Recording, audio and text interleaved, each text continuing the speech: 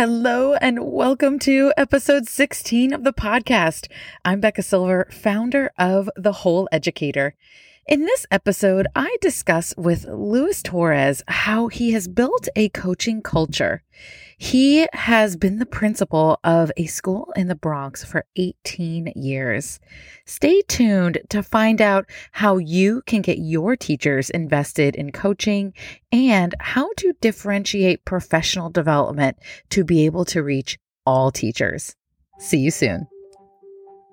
Welcome to Coaching the Whole Educator, the podcast that helps instructional coaches, teacher leaders, and school leaders. I'm Becca, former educator and school coach turned transformational coach of coaches. I'm on a mission to help you improve your educators' effectiveness and resilience, especially the ones who need it most. Each week, we'll cover quick tips, strategies, and coaching mindsets so that you can be on top of your coaching game. Are you ready? Let's dive in. So you and I have been chatting about how you, in partnership with your coaches, have built a culture of coaching at your school and all of the benefits that have come from that. And so I'd love to hear, first of all, how have you built a culture of coaching so that your teachers are really open to the coaches working with them on a regular basis? Yeah, so it's like any team that you form, right? You have to find the right people. I don't have coaches who stay very long as coaches. Either they move up and become administrators, or it's not a good fit for them, and they wind up, going elsewhere. So what I try to do is I try to build my coaches up to the point where either they want to be administrators and they move on into administration, or if they don't want to be here, I tend to help them to get other jobs elsewhere. And then the coaches that remain that are on board with what we're doing, we create a culture that is not punitive. We're not here to, I gotcha. We're not here to punish people. We're here to provide support. And every organization that has coaches, the coach is the person that people feel most comfortable with because they're the ones who will be supporting them. Yeah. And well, what's great is in your experience that the coaches are the people that the teachers would feel most comfortable with. And in some schools, that's unfortunately not the case right now, that coaches are seen as another person that could get the teacher in trouble. So has there ever been a time when teachers were not open to coaching? I think that there's always that feeling for teachers. It's not something that you can just shut off. Anytime you have people who are working out of the classroom, working directly with administration, in constant communication with the principal and the assistant principals, people are going to view you as an informant or as somebody who's anti. I think that, what we got to do is we got to let them know that that's not what we're here for. Mm-hmm. We're here to provide you the best support possible, because if you're successful, then our children will be successful. Mm-hmm. And creating that culture is very important, but it's also the way you address things, right? So if a coach comes to me with a concern or an issue, I'm not going to go and use that against a teacher, because then that's going to destroy whatever trust there is, right? Mm-hmm. So it's also how I take the information that's provided to me. Yeah, no, I love that. Can you give a specific example of a time that a coach brought an issue to you and that you worked with a teacher to support them instead of feeling like, I gotcha? Mm-hmm. So I'll give you an example. There was a teacher who was not taking the feedback from the coach.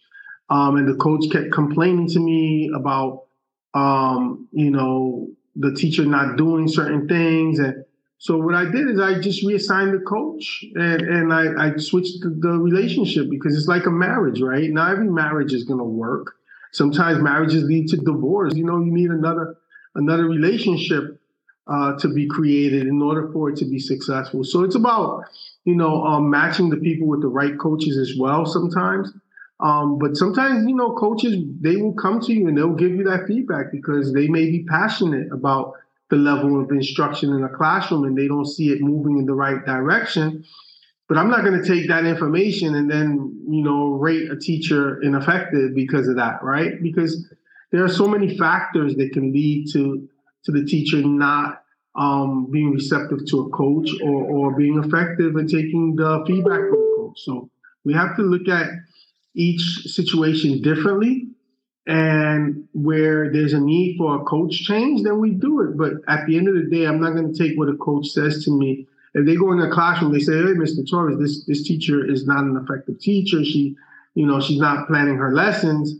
I'm not going to go in there and write her up because she doesn't plan her lessons. What I'm going to do is I'm going to find out, what support she needs to write those lessons, right? So it's the way we as administrators take the information and use the information. Stay tuned to find out how Mr. Torres impacts all of his teachers, even the resistant ones. But first, a word from our sponsor. Sydney knows that coaching can be tough. Most days it can feel like you're working hard, accomplishing little, and rarely seeing the impact of your work.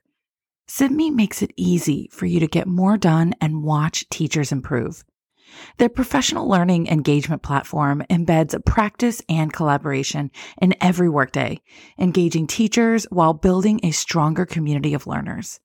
As a special offer for listeners of Coaching the Whole Educator, they're giving away an opportunity to experience Sydney for yourself for free for a whole year. Go to sydney.com/TWE to learn more. Claim your free coaching package and win a $25 gift card. To claim your coaching package, go to sydney.com/TWE. That's SIBME.com/TWE. Sydney, changing the way people learn at work. So have you ever, in a situation where a teacher is resisting coaching, how do you manage that? So there's different ways we can manage it, right? Because there's different levels of resistance as well. Mm-hmm. And we also have to look at, is it a relationship between the coach and the teacher? Like I said a few minutes ago, try a different coach, right? See if maybe the coach-teacher relationship is not an effective one. Try a colleague. Sometimes teachers are more receptive to a colleague than they are to a coach. And at the end of the day, if a teacher is not on board, if a teacher is not receptive to anything that you're doing in the school, then there has to be a conversation about the teacher going to another school community. And being a teacher, there's a level of professionalism that's required. If you take the chance and you become a teacher, then you have to be willing to put in some work. Mm-hmm. And if you're not willing to put in the work, then maybe this is not the profession for you. Mm-hmm. Yeah, absolutely. One of the things that you said that in all of my literature with resistance, and I do a lot of work coaching coaches around working with resistance, I hadn't really considered even just trying a different person to impact that teacher, and I appreciate you saying that, but because there's a wide variety of relationships that teacher has, right? And really utilizing your entire instructional leadership team and not just that one person. Absolutely. We look at differentiated instruction, right? But there's also differentiated professional development and professional support. Not every teacher is going to receive the support the same way, right? There's some teachers that are fine with just going online and sitting in and watching a video of something.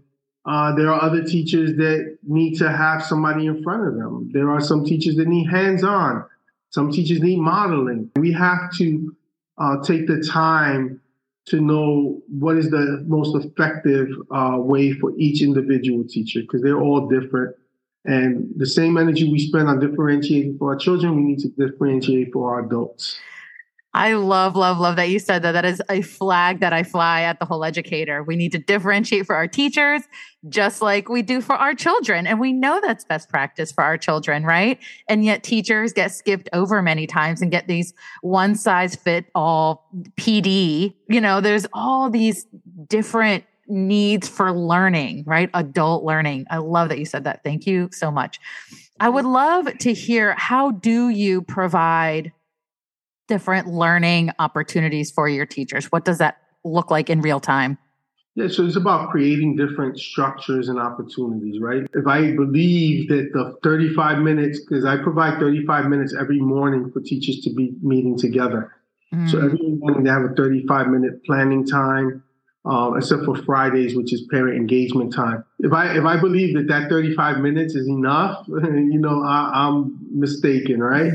So we also have a Monday each month where we provide professional support.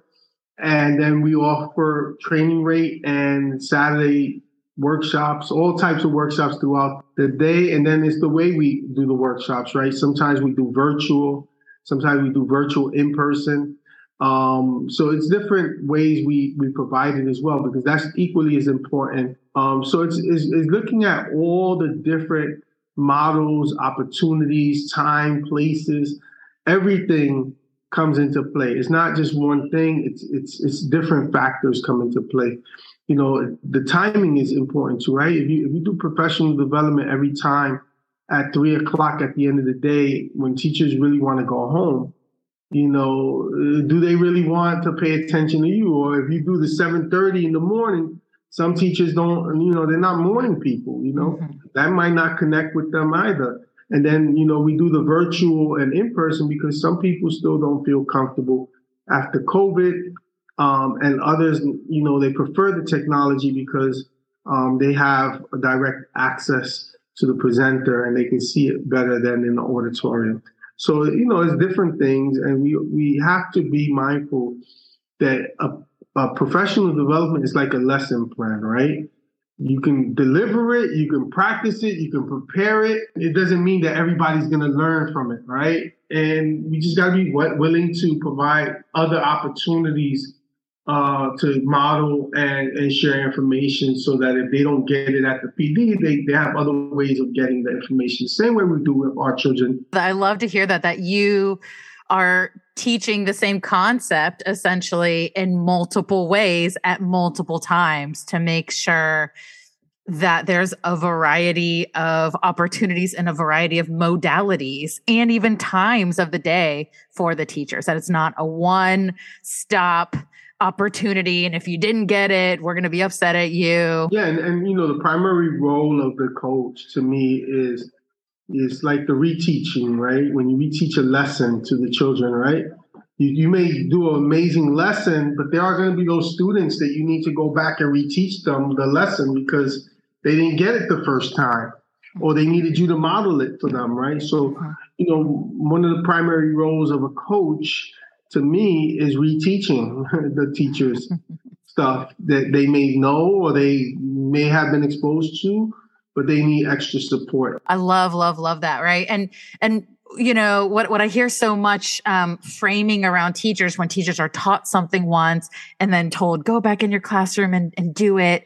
And then they don't, sometimes they're labeled as resistant. You're just being resistant. It's less resistance and more, I honestly feel that everybody wakes up in the morning wanting to do the right thing, right? Everybody wakes up. Nobody wants to walk into a school and be the worst teacher in the school. Right.